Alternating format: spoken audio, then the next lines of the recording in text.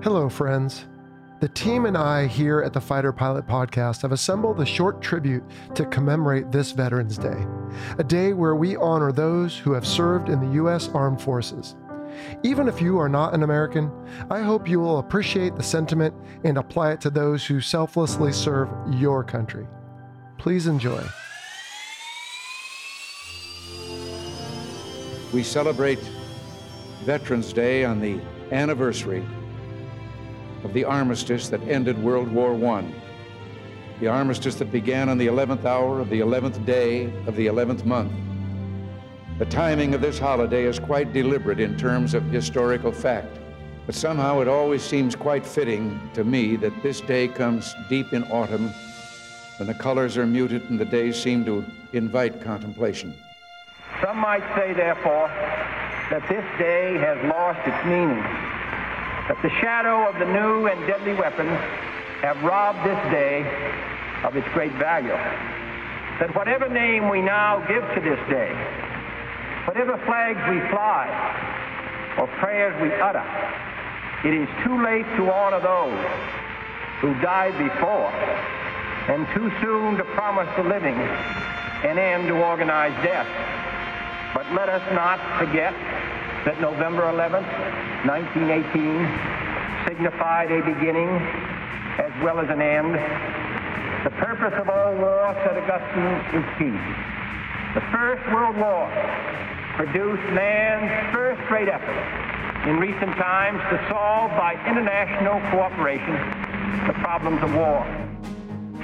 Veterans Day often follows a hard-fought political campaign, an exercise in the free speech and self-government that you fought for. But the American instinct has never been to find isolation in opposite corners. It is to find strength in our common creed, to forge unity from our great diversity, to sustain that strength and unity even when it is hard. It's the example of the single most diverse institution in our country. Soldiers, sailors, airmen, Marines, and Coast Guardsmen who represent every corner of our country. Average age of the young American serving in uniform today is 20 and a half years of age. He's a high school graduate. He's a volunteer.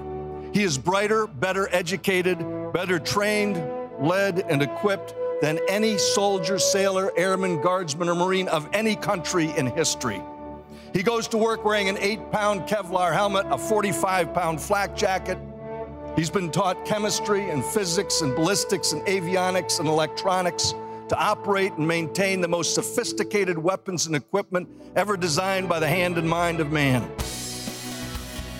That all of those who died for us and our country were, in one way or another, victims of a peace process that failed, victims of a decision to forget certain things, to forget, for instance, that the surest way to keep a peace going is to stay strong. Weakness, after all, is a temptation. It tempts the pugnacious to assert themselves.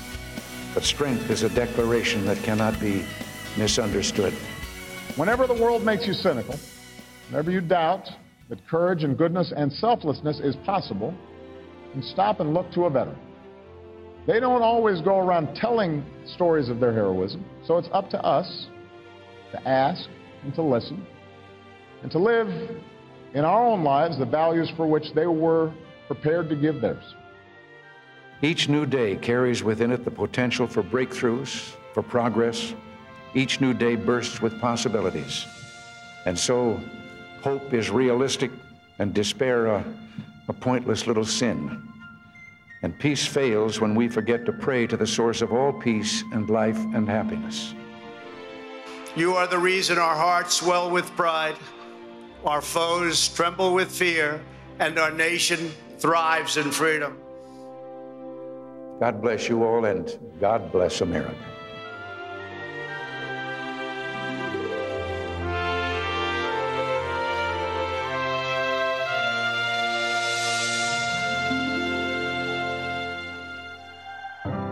Here at the Fighter Pilot Podcast, we could not have a show if not for the hundreds of veterans who served first in uniform, then again behind a microphone.